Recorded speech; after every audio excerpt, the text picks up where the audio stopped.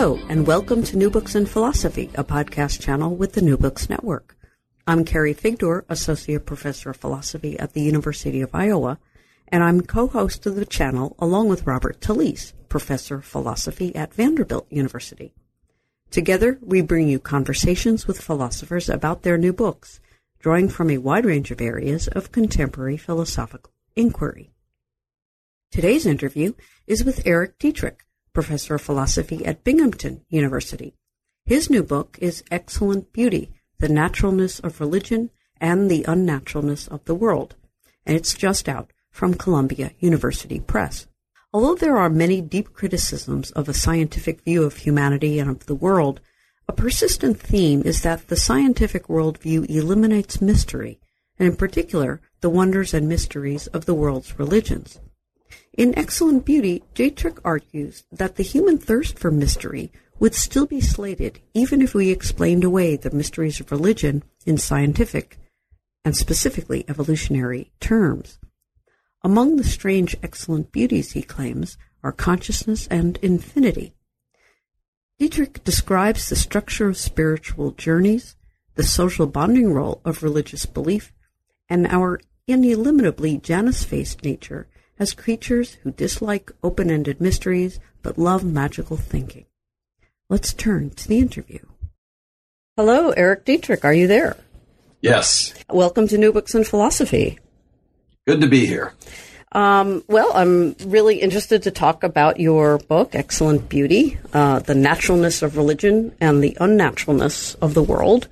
It's kind of an interesting approach to the problem of explaining religion, which is really more about, I think, the problem that's raised for a scientific worldview, that it kind of deprives us of mysteries, and your goal overall is not so much to give, as I take it, an evolutionary account of religion, which you do. I mean, other people have, and you build on that work.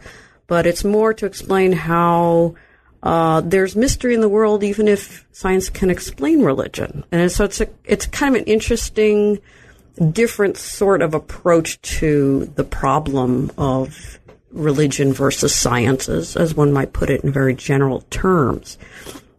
So before we get into the actual text of the book, maybe you can say a word about yourself, your own background, and how you came to write this book. Okay. Let's see. I sort of got interested in philosophy back in high school, philosophy and science. I was always interested in ideas. And the idea that there's this war between science and religion, that has always intrigued me. I've taught several courses on it. And so I thought I'd write a book about it. Originally, what happened was that I thought what I would do is write a book defending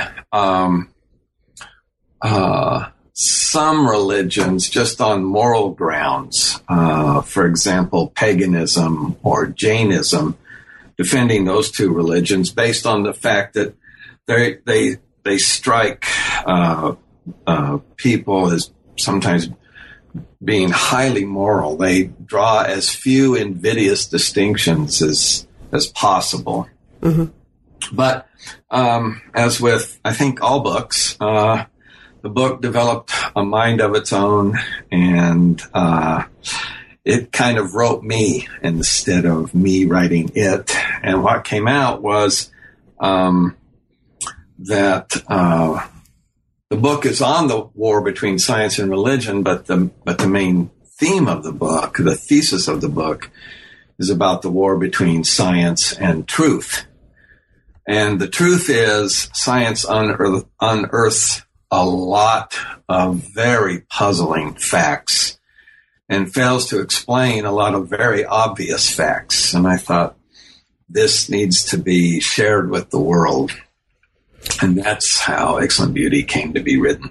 Okay. So So you start off in the very beginning with the guiding idea that for many scientists, and I assume people with a scientific worldview in general, right. Consider the world flat, as you put it, flatly natural. And your claim is no, the world is not flatly natural, or at least that the scientific worldview does not result in a flatly natural worldview. Right. So can you kind of explain this overarching theme? Right. Yes. Well, I grew up in that with that worldview that the world is flatly natural. My father was a geologist. It was, like I said, it was just wonderful to me that you could explain why there's a mountain here but not one over there. I mean, the fact that you could do that was just wonderful to me. And of course, I overgeneralized like a lot of people. And I said, well, the world is flatly natural. It's the world is a sort of thing that, at least in principle, is completely understandable. In college, I majored in mathematics, and there's a lot of weird things there, and I just sort of puzzled over them, but I just kind of shelved them. And then, as the years went by, I picked up more and more of these, and I thought, the world isn't flatly natural. And then I noticed that the flatly natural point of view had sort of a moral imperative behind it. In other words, it became sort of a rallying cry. There was an in-group who thought that the world was flatly natural, and you violated certain group rules if you questioned that view. That's sort of when I started thinking, well, the flatly natural worldview is more of an act of faith, really, than anything else. And that's when I started questioning it. And that's what, like I said, that's what the thesis of the book, Excellent Beauty, is about. That's what the book's named after, all these odd, very puzzling things that science unearths are called excellent beauties. I call them excellent beauties. Right. So we'll get into some of them later on. You mentioned a couple like consciousness and that was infinity. Yeah. Okay, go ahead. Oh no, I was going to say that was just to not leave that question hanging for listeners. Like, well, so what is he talking about? But I do want to get to some of the excellent beauties. But I first wanted to, go through a bit of the 4 sections of the book. I mean, okay. you have it, so in the beginning you kind of go through the idea of a spiritual journey, which I thought was, super interesting, the different stages and things like that. And then the evolutionary explanation of religion that you draw on Daniel Dennett and David Sloan Wilson. Right. Then the way this spiritual journey kind of falls apart. And then these new excellent beauties, right? Right. So before we get to those beauties, maybe you can outline for us your view of the structure of a spiritual journey, and how it sets the stage for how you understand religion. Right. Okay. Let's see. Let me just insert one thing real quick about the flatly natural view, which I focused on. Humans don't like ambiguity. They don't really like living in a world where things sit around unexplained. And in that, it turns out that both scientists and religious people agree. Nobody likes open-ended puzzles, open-ended mysteries. So that's a thing that they have in common. Okay, so as to the notion of a spiritual journey, I set the book up that way because I wanted to move the reader from being religious to at least, perhaps only for a short time, questioning the notion of being religious, so that would leave open a little gap where I could perhaps make a successful case for the excellent beauties. Now, did you have a question about the stages? Or? Yes. Yeah. Tell us about because I thought that was, especially being stuck in, if this 3-stage view of a spiritual journey, and then you've got this middle stage where we're stuck. And I thought that was Yeah. Okay. So, I did this using, my own, little quasi spiritual journey with Santa Claus. So in stage 1, in general, religions are just obviously true. Of course, there's a God. In the thing I was talking about in the book, of course, there's a Santa Claus, and of course, such a being would bring toys to children. I mean, duh. And there's no questioning of the religion at all. Stage 2, the real world starts to encroach and grow, but it doesn't grow completely to fill the space. There are magical corners in stage 2. And there's no Santa Claus. I figured out my parents were buying the gifts and putting them out at night. But there are still these magical corners of the world. There's still these places where spirituality, prayer, magic, all that kind of stuff works. It's just not common. Mm-hmm. Stage 3 is all of that's gone. The world is flatly natural. And what I noted was very few of us can actually live at stage 1. I mean, even the Pope can't live at stage 1. So, he might be mostly in stage 1, but even he winds up living pretty much in stage 2. And very few of us can live in stage 3. I mean, Richard Dawkins, Sam Harris, these sort of well-known atheists, they probably live. Well, maybe not even Sam Harris. Actually, he tends to be sort of Buddhist friendly. So, but the hardcore flaming atheist. So let's pick Richard Dawkins. He lives at stage 3, but very few people can do that. And so what happens is we all wind up living in stage 2, which is a very peculiar place to be, because on the one hand, we have to get up and go to work in the mornings, and our children get sick, and prayer isn't going to help that. We got to take them to the doctor and blah, blah, blah, blah, blah. But we can't give up completely our religious side. And so we go to church, we go to synagogue, we meditate, we cast spells, whatever. And that's where we all live most of our lives. Why can't we? Maybe you could... Why can't we what? Why can't we join Dawkins, let's say, in stage 3?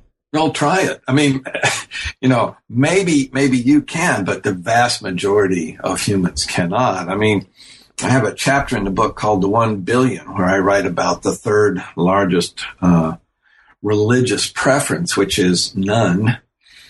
But it's only the third largest. By far, the largest preference is religious. I mean, most people on planet Earth are religious. There's a little over 7 billion people. If 1 billion of them are not religious, 6 billion of them are. So it's just hard to do. And all of that, I mean, that very question that you asked, the reason it's so hard to be what we might call a flaming atheist, that strongly suggests an evolutionary and therefore genetic component to our being religious. We're driven to be religious by structures in our brain, just the same way that we're driven to speak a natural language by structures in our brain. Okay, so how does this, so maybe you could say how you're defining religion, right? Right. Yeah. Yeah. So, I have a segment of a chapter on that. Religion has three components. It's a social system. It's a group system. It brings people together. And then it has two other components which serve to make it. I mean, country clubs bring groups together. So does being a Broncos fan, for example. So what does religion uniquely bring to the situation? And it brings a notion of the supernatural. All religions have a supernatural component. Mm-hmm. That is, all religions have a component where they have to deny the laws of physics, the laws of chemistry, and the laws of biology. And, a lot of religions say, well, we only deny a couple. But the thing is, the laws all work together. So it's just a big negation sign in front of science. Mm-hmm. And that's what makes stage 2 so interesting, because a lot of us believe in science. We use science in our daily lives. We just put it to one side when we engage in our religion.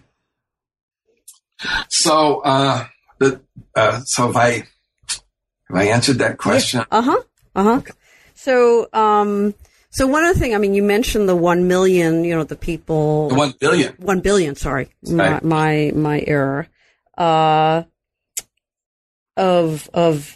people who don't profess religious belief. Right.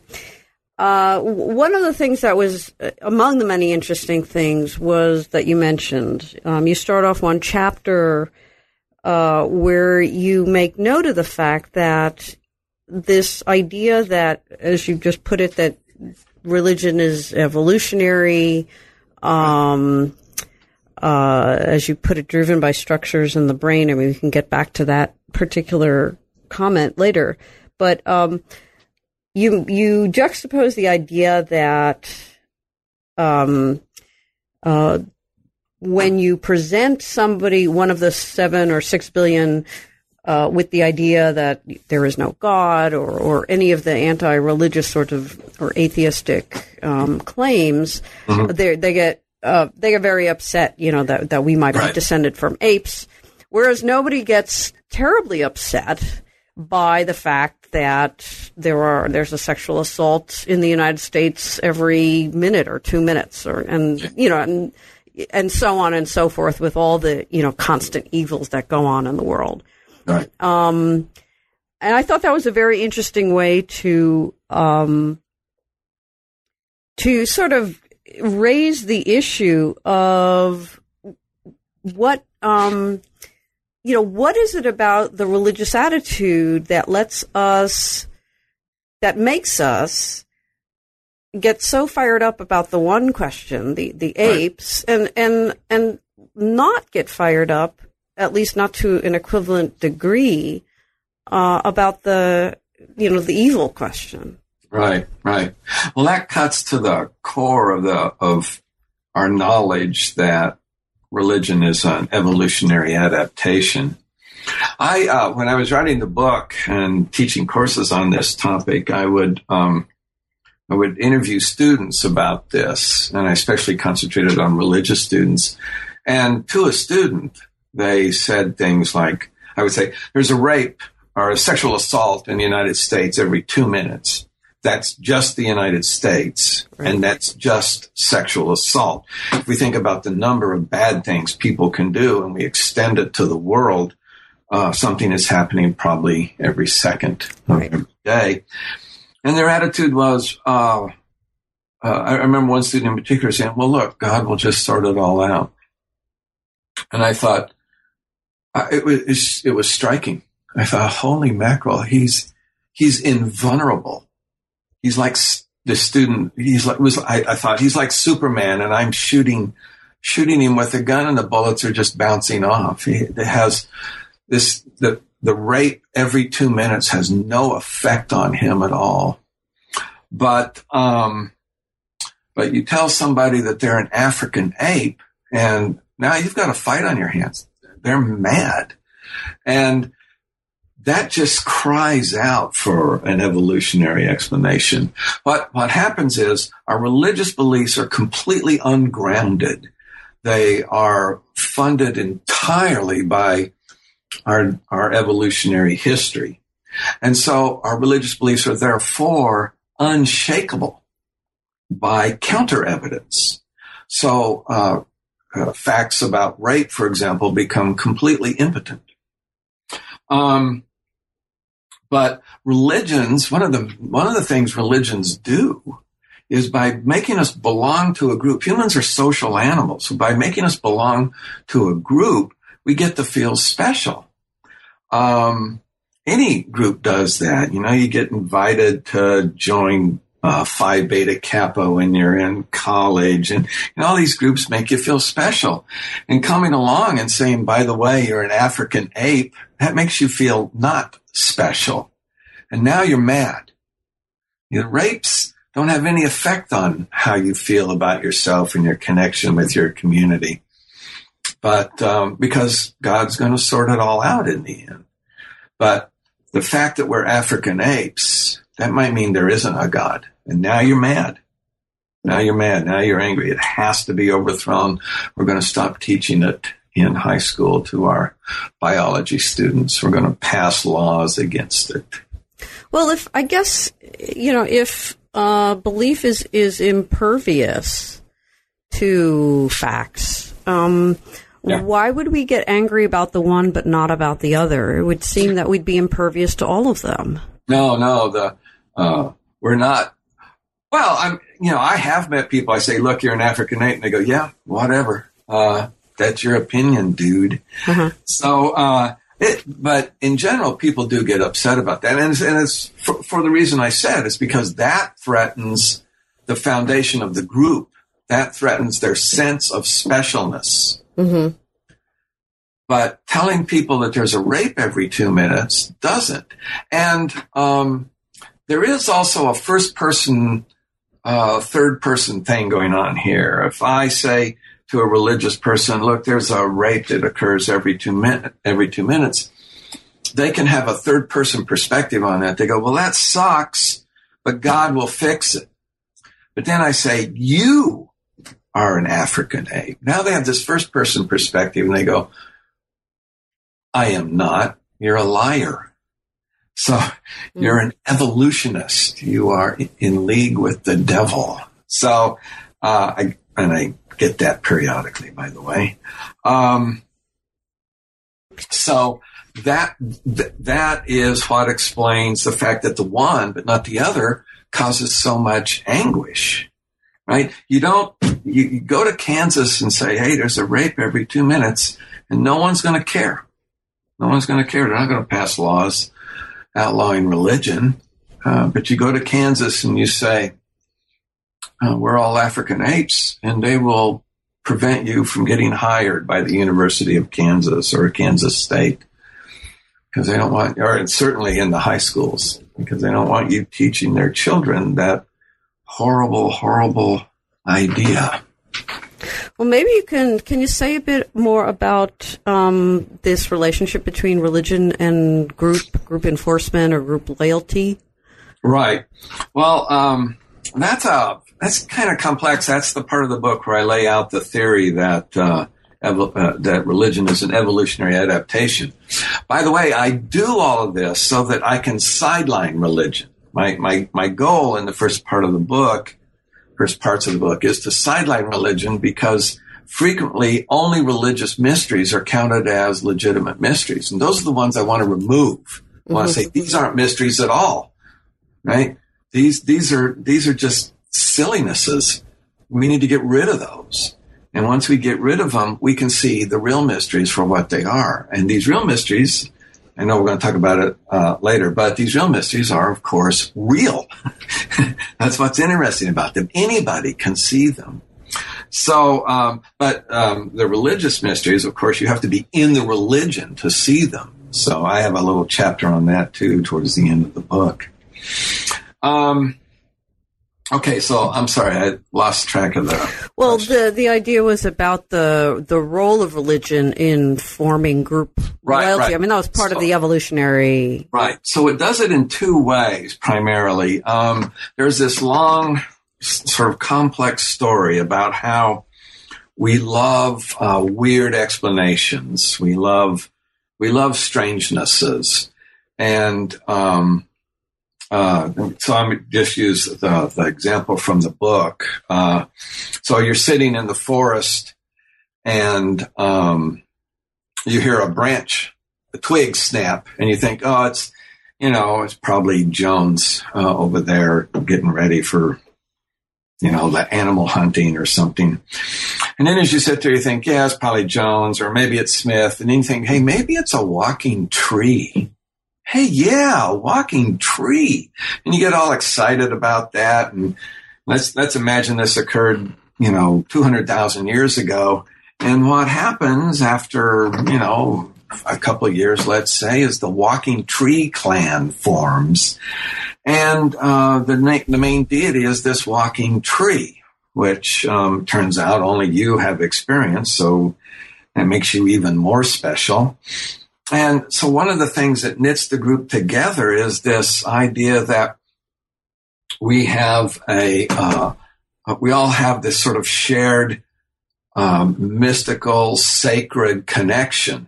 I don't know if I mentioned that when I was describing religions. They're social groups. They have a supernatural connection, and they also have a whole notion of sacred. Right? Mm-hmm. So these three things knit groups together, have a supernatural connection, and then have a sacred aspect. Well, this walking tree is sacred. So accepting this makes us special. And furthermore, it's all kind of secret, right? So the people who live across the river who worship rocks, those people are just stupid, right? We don't like them.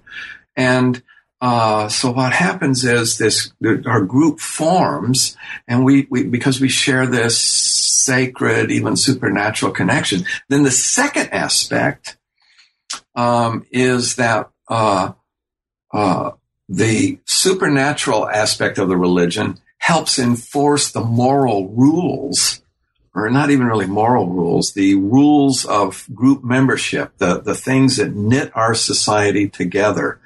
The beliefs that the foundational beliefs that we have that knit our society together, that is what those two things make a group out of us. And the group connection in humans, our group membership, has an upside and a downside. The upside is, as a member of a group, we're very robust. I mean, humans are the dominant species on the planet, primarily because of our group membership. We belong in groups and we work together. And when we work together, we can eradicate disease. We can also wipe out whole rainforests. So, and the downside there is that we have outgroup hatreds, and these outgroup hatreds help knit the group together. And that's also funded by religion. So, like I said earlier, what happens is,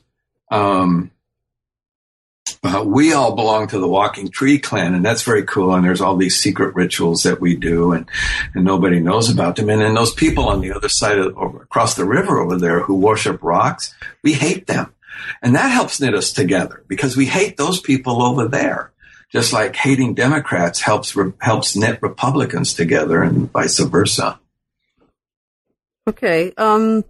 I want to ask. There's more to ask about the whole evolutionary explanation, but as you mentioned, you kind of want to. The whole point is let's those mysteries can be explained. Now let's look at the real mysteries, right? That's the non-flat view, right? That you're trying to defend. So let's non-flat. Good way to put it. Well.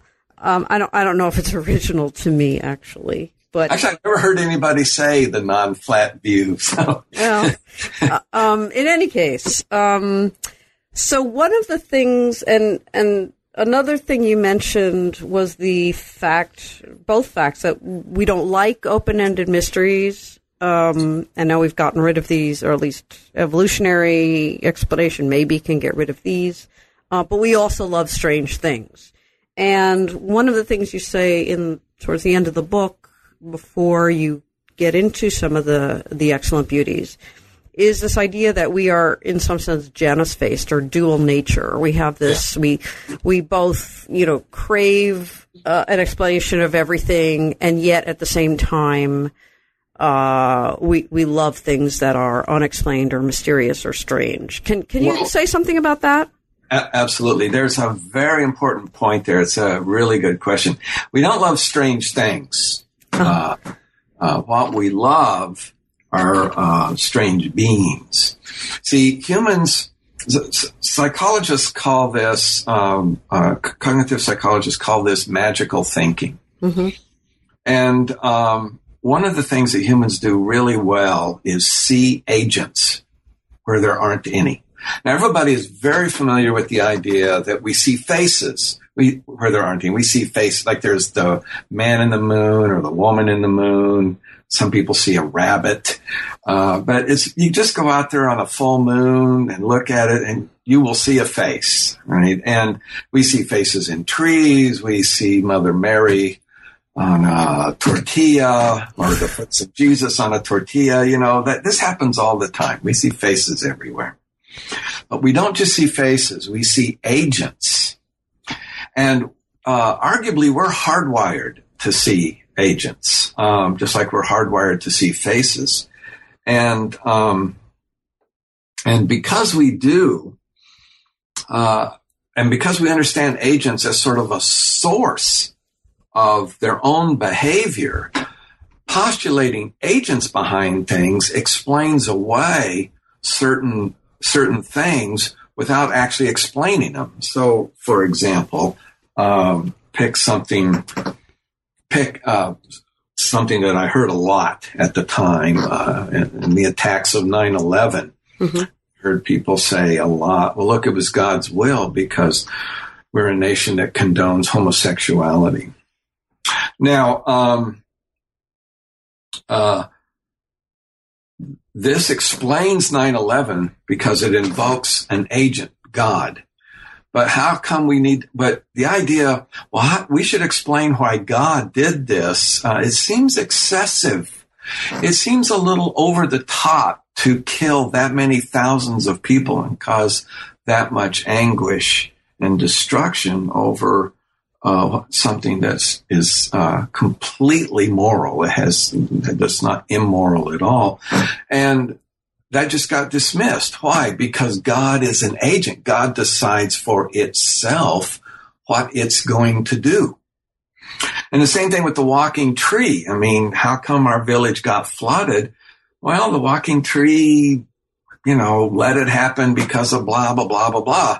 And that's all okay. And we're happy with that because of our magical thinking. We see agents behind all kinds of things, agents that aren't really there, but they're excused from having their behavior explained precisely because they're agents, precisely because they are the font of their own desires, just as we are.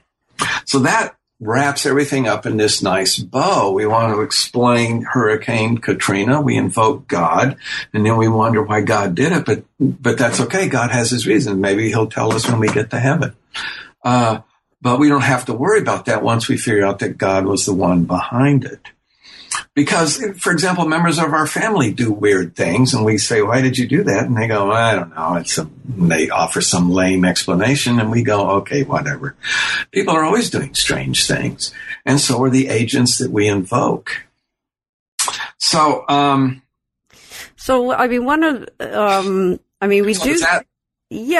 wanted to talk about, you give an evolutionary account of religion, to get rid of those mysteries, these invoked agents, whatever.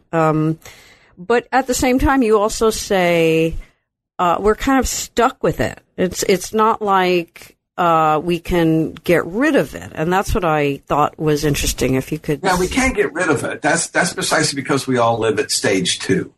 We all live at stage 2. We can't get rid of it, so we wind up being Janus-faced. On the one hand, we look one direction and we see religion. We look another direction and we see the natural world and ordinary causal explanations, and we just have to. We live in that realm. But to the extent that we're religious, that's we don't like mysteries in general. What we can tolerate fairly easily are oddly behaving deities, right? So if Thor brings down some lightning and causes a forest fire, we just say, well, that's just Thor. He's kind of a jerk that way. So that's what we don't have trouble with, and that's simply because we are hardwired to see agents, and we're also hardwired to expect agents to do things that we don't really understand. But actually, a puzzle, scientists like puzzles. They run the Large Hadron Collider and they don't find the Higgs boson. Now everybody's going to be really interested. But they're not interested because they think this shows the world is not flatly natural. They're interested because it gives them something to do in their quest to show that the world is flatly natural. There's a little extra hiccup, right? An extra hurdle to go beyond. Mm-hmm. Now everybody's thrilled because there's more work to do. Well, so I guess the implication is that we can't learn you keep saying hardwired, and it's like I can't learn not. You use the device of the Muller-Lyer illusion, right? Yeah. So we know it's not true, but we can't help seeing that the lines are of different lengths. And I thought that was a very curious analogy for religion, because, could you explain that analogy exactly? And because our visual systems are, you might say hardwired in certain ways. Yeah. And that sort of, Well, they can learn too.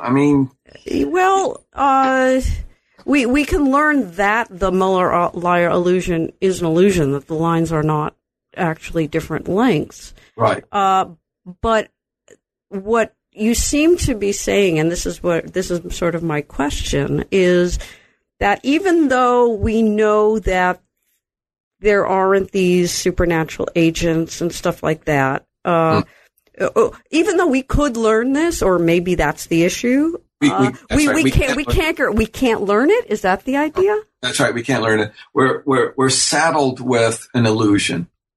That's why I have a chapter in the book called "There's No." I can't remember exactly what it's called, but the thesis of the chapter is that there's no such thing as Christianity. It's not that. I think it's called Beyond Atheism. It's not that there's no such thing as God. There isn't, but that's not the issue. The real issue is there's no such thing as Christianity. There's no such thing as sin being the most important thing in your life. And this guy died to take away your sin so that you can go to heaven. But in order for that to happen, you have to believe into him. Believe in him. That whole thing is false. There are Christians, of course, but there's no such thing as Christianity. There's no such thing as Judaism. There's no such thing as Buddhism, Hinduism, right? There's Hindus, there's Buddhists, there's Jews, but none of these religions are real. None of these religions actually exist. They're all illusions, just like the Muller-Lyer illusion, the one where the line, and you can, what's nice about that, you can do this yourself at home, for an exercise, draw two lines, horizontal lines that are exactly the same length. Use a ruler and a straight edge, and then put the arrows on them in the appropriate ways. The one has the arrows, pointing out, and the other has the arrows pointing in, and instantly the lines will look of unequal length to you. Why? Well, no one's really sure, and there is some evidence that the mutal-liar illusion might be culturally relative, although that evidence hasn't withstood much scrutiny. But let's assume it's just a general human property, and no one's really sure why it happens that way. There's been some theories about it. It has to do with understanding how corners work, but maybe that's just kind of a stab. So at the end of the day, we don't really know. But we do know about the illusions of religion. These are all religions are a function of two things: our evolutionary history, the fact that we're hardwired to be religious, and then secondly, the artifact, the local sort of cultural artifact of being in the religion that we're in. It's just like language. We could have grown up to speak French or Swahili or Mandarin, any number of the languages on earth today, but we didn't. We grew up in a country that spoke English. And English is also a bit of a fluke. There's easily a possible world where there's no language like English, and nobody speaks it. So that's all perfectly fine. But speaking a language is not something that's up in the air. We don't learn to speak simply because we live in a culture that speaks. We learn to speak because we evolved a language ability. Humans have brain. No one understands any of the technical details, but we have brain mechanisms that we're hardwired to have. Normal, healthy humans are hardwired to have that allow us to speak some natural language or other.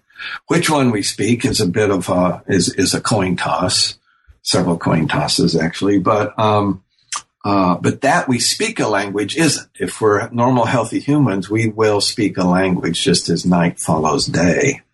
But I guess if it would seem then that those who think that religion is an illusion are Did you say isn't an illusion? Is that what you said? Those who think that it is not an illusion are basically born that way, and correct. The people who think, both sides are born that way, and right. Atheists sort of have their own evolutionary explanation, and matters here are really quite complicated. For example, let me give you an example off to one side that's actually quite relevant. Homosexuality persists in the human population. It has since the beginning of humans, and it persists to this day. And the question has always been, why? How come homosexuals persist since they don't probably mate in great enough numbers to reproduce? And anyway, the children of homosexuals are very rarely themselves homosexual.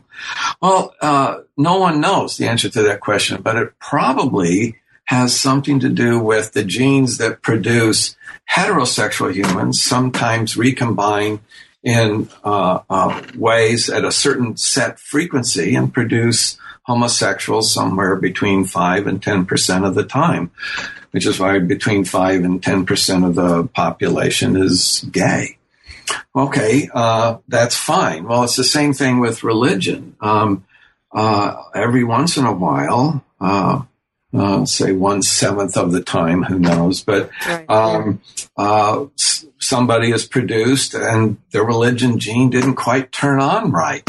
Now, complexity is, I have a big footnote on this in the book. A complexity in this is as the world gets more and more, as the felt danger in the world increases,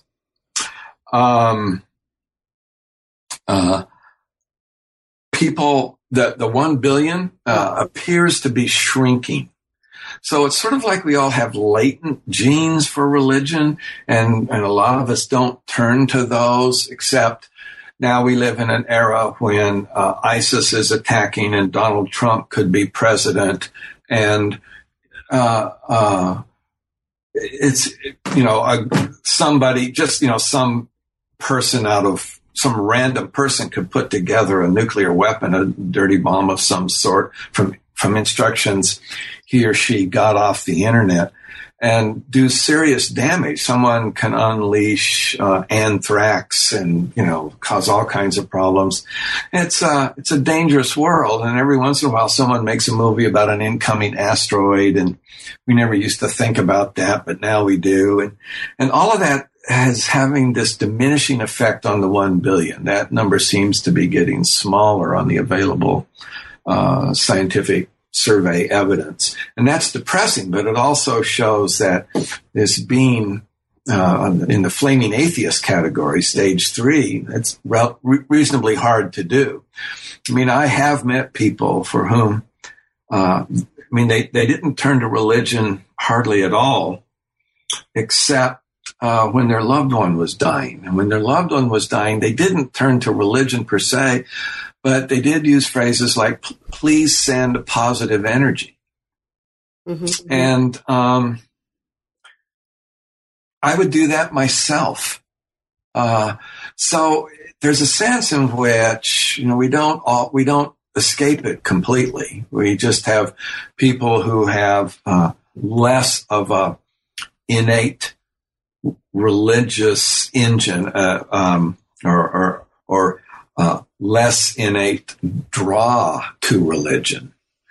But perhaps nearly all humans have at least some. It'd be a rare person who was losing their loved one who said,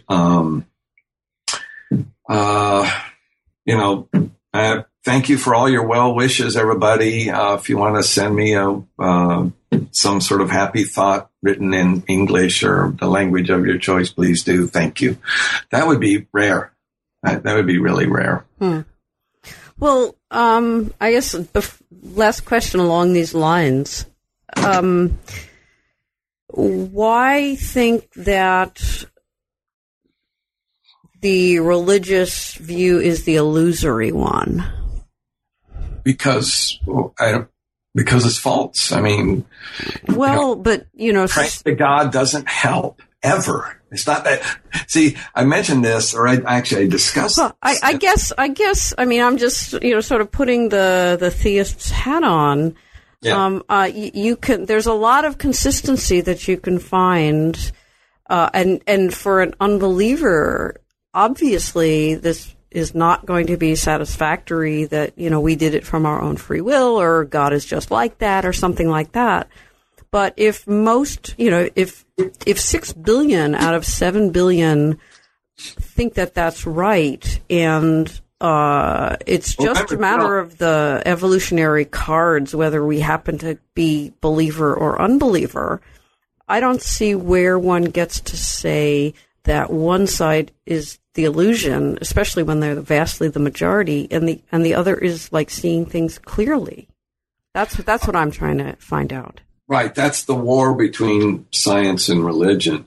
The religions don't agree. I mean, there is no agreement. The only thing they agree on is forms the definition of religion. They agree that something is sacred, and they agree that there are supernatural events that flatly deny the laws of physics. That's all they agree on. There are 30,000 versions of Christianity, and that's a conservative estimate. So you can't even get Christians to agree. How many versions of Catholicism are there? Catholicism tries to, present itself as one version of Christianity. As the version of Christianity. But it's at least a whole. It's the largest Christian population. But that's just not true. There are thousands of versions of Catholicism alone. And of course, the other, 25,000 are all versions of Protestantism. So, these religions don't agree at all. And that's just the very question. I mean, put on this, see you cheated or beg the question by putting on the religious hat. Don't do that. Ask the question, how come there are so many different religions and they all radically disagree with each other? And furthermore, a lot of them hate each other. They think the other religious people are just wrong. How could that possibly be? the only thing that could explain such diversity and such recalcitrance in the face of contravening evidence is evolution. The only thing that would set up such a brain state, such as a religious brain state, is evolution. And once you see that, then the idea that all religions are an illusion, like the Mueller-Lyer illusion, becomes an obvious consequence. The very issue you're raising, namely, most people are religious, is the very issue that needs explaining, especially given the fact that they all so radically disagree with each other. I mean, it's hard to get two Catholics. You know, if you have two friends that are Catholic and they're not married, you know, one friend is over here and the other friend's over there, or even if they are married, they're going to disagree on some technical details. So why is that? It's because there's nothing real to agree on. Okay, so let's get to the mysteries, because I don't want to leave that out. Well, you know, that's one thing that happens. Yeah, Like beauty is that you know, people get all caught up in the religious side because I'm trying to sideline it, and people don't want it sidelined, or they're puzzled about how it can be sidelined. And anyway, yes, please, let's go on. So so you talk about the mysteries, or excellent beauties, truths that we weakly understand, or in some sense don't quite fully grasp. Well, it's worse than that, or better. Oh, okay, depending on your point of view. We weakly understand them means we can slightly manipulate them. That's it. We don't understand them in any deep sense at all. I mean, take consciousness, for example. Suppose you're going to have gallbladder surgery or some ankle surgery or something. Well, they can't just, hack into your foot and start whittling away, because that's going to hurt and you're going to scream bloody murder. Well, so they make your consciousness go away by using this gas and this drug. Great, wonderful, marvelous. Why do the gases work? Why do the drugs work? No clue. When I had surgery, I went out of my way to talk to the anesthesiologist. And well, I need some technical details here. And he said, look, we don't know them. You have to, it's what I was talking about with scientists. They don't want to believe that at the end of the day, there's stuff they can't answer. But at the end of the day, there's stuff they can't answer. And you get a good anesthesiologist who knows what's what, and you let him or her know that you're not some crackpot, that you're a legitimate person who likes ideas, and you're just trying to understand what's going on. And you can get them to say the truth, which is that we don't know why your consciousness goes away during surgery. We don't even know why drinking alcohol alters your consciousness. All we know, it does the X, Y, and Z to your brain. We're not sure of the technical details there, but even if we were, it wouldn't help because we don't understand consciousness. So we weakly understand means only that we can sort of manipulate it, but we don't really get what's going on. Infinity is another example. There's a proof in the book that infinity comes in sizes.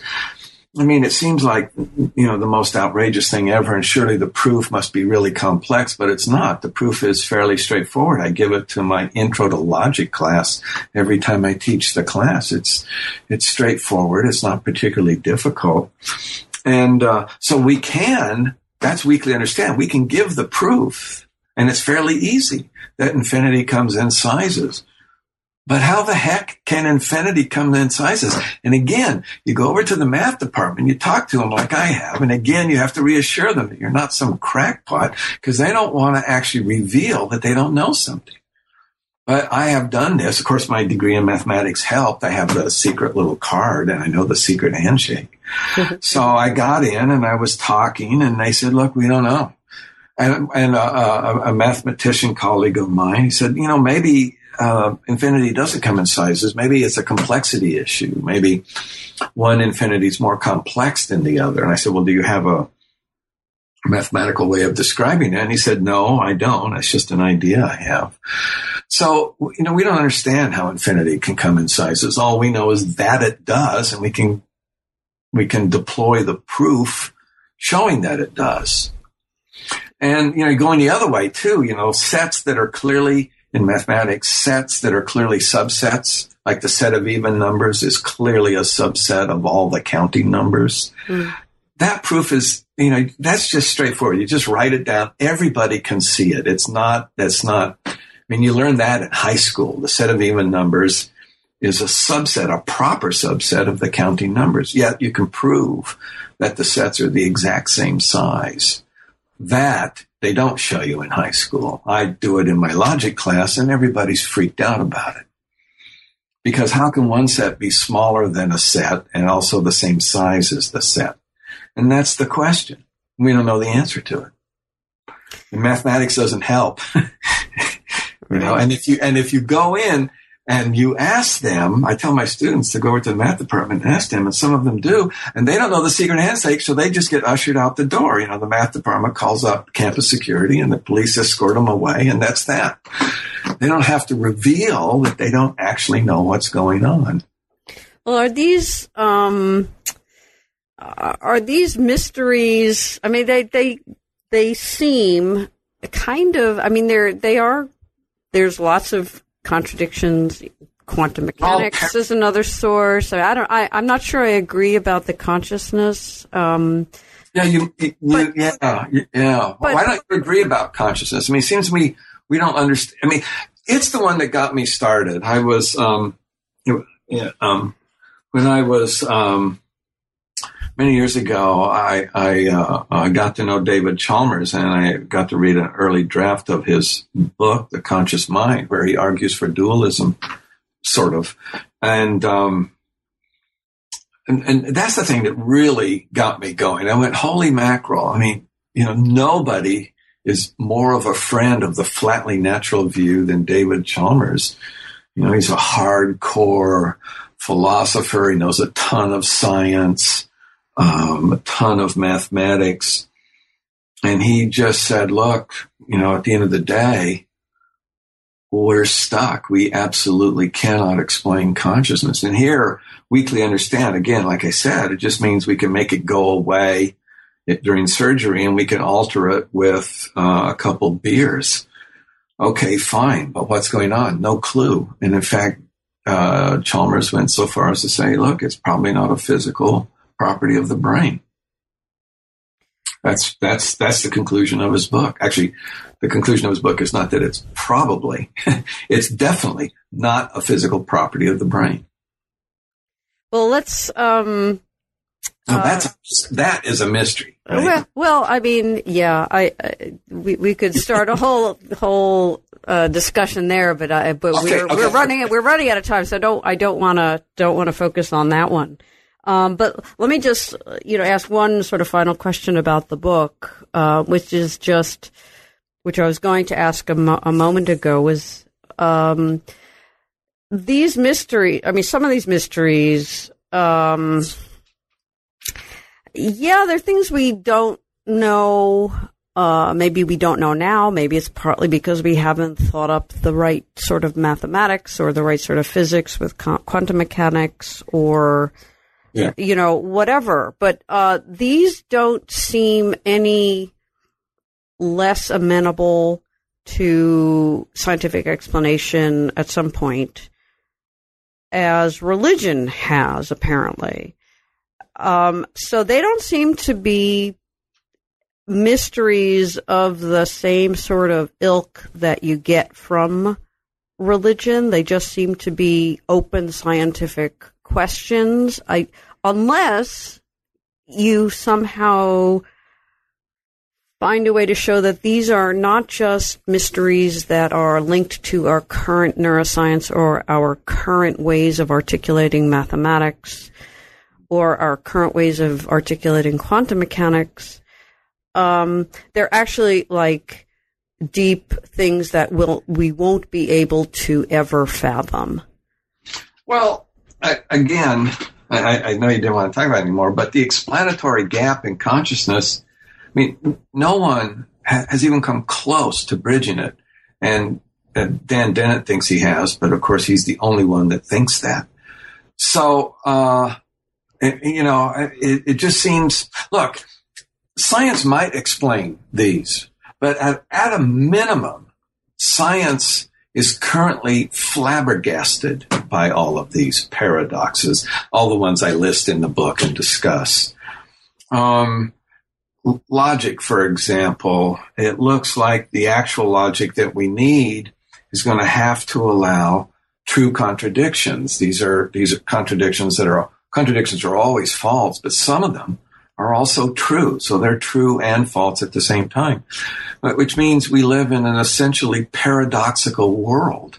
And there are plenty of very serious, sober logicians, philosophers, and mathematicians who think this is a perfectly reasonable logic. It's the logic we need to describe our underlying reality. Given that, it does seem like it's reasonable to say, well, look, science might explain these at some point, but the track record isn't good, and we've made no progress in understanding them. We've had the proof that infinity comes in sizes since the late 1800s due to the work of Georg Cantor. But, well over 120, 130 years have gone by, and we don't really get what that means. And yes, at some point we might get it, but it's going to take, at a minimum, it's going to take a huge new vision of things, which we don't even see on the horizon. I mean, there's a bunch of things like this. And then there's, minor things that just befuddle us. I talk about the Voynich manuscript at Yale University. And it's this manuscript that people think was written in the possibly 1600s. And it's an entire manuscript with drawings and a whole bunch of writing, and nobody can decipher it. Nobody. And serious cryptologists have worked on it, and they can't decipher it. So you think, well, maybe it's just doodles on a page after page after page. But a statistical analysis of the symbols indicate that it is a language. Namely, if you do a statistical analysis of English, just say, say 1,000 pages of English, you expect to see certain letters occurring more than others, like E, for example, and certain words like DOG occurring more than certain others. And you see all these complex statistics. That's the same thing that happens in the Voynich manuscript. So it looks like a language. It's just not a language that anybody ever spoke on planet Earth. So, what? I mean, yeah, maybe somebody will figure it out, or maybe it really is just a very complex and technically sophisticated doodle. And maybe one day we'll find out, but we're staring it in the face, and we're staring all these things in the face, and they do not show any sign of being explained by science. They just don't. So we're stuck with them. Uh-huh. Okay, so we are out of time, and I'd like to close with a question about what sort of projects you have next. Are you following this up with further work along the same lines, or are you jumping off to something different? No, I'm working on the same lines. I'm working on a book now about points of view, which is really a book about disagreement. As I mentioned early on, I'm very impressed by the fact that some people pick 9/11 again. There are people who think that 9/11 was a supreme act of beautiful sacrifice to a just and all-powerful God, and it was a very worthy act. And then there's a bunch of people who think it was one of the most despicable acts in the history of humankind, an act of profound evil. And I'm impressed that the same species has those two beliefs. And I'm inclined to think that what this means is that once you get brains as big as ours, the fact that we're the same biological species becomes basically in the noise, that humans, even though they're the same biological species, actually break up into a whole bunch of species that are strictly a function of the things we believe and the way we believe them. So that's the book I'm working on now. Very good. So, we are out of time now. So I wish you luck with that book, and maybe we'll have a chance to discuss that as well at some point. Okay. Okay, thank you. You're welcome. Okay, bye-bye. Bye. You've been listening to my interview with Eric Dietrich, professor of philosophy at Binghamton University. We've been talking about his new book, Excellent Beauty, The Naturalness of Religion and the Unnaturalness of the World, which is just out from Columbia University Press. I'm Carrie Figdor. This is New Books in Philosophy. I hope you enjoyed the podcast, and thank you for listening.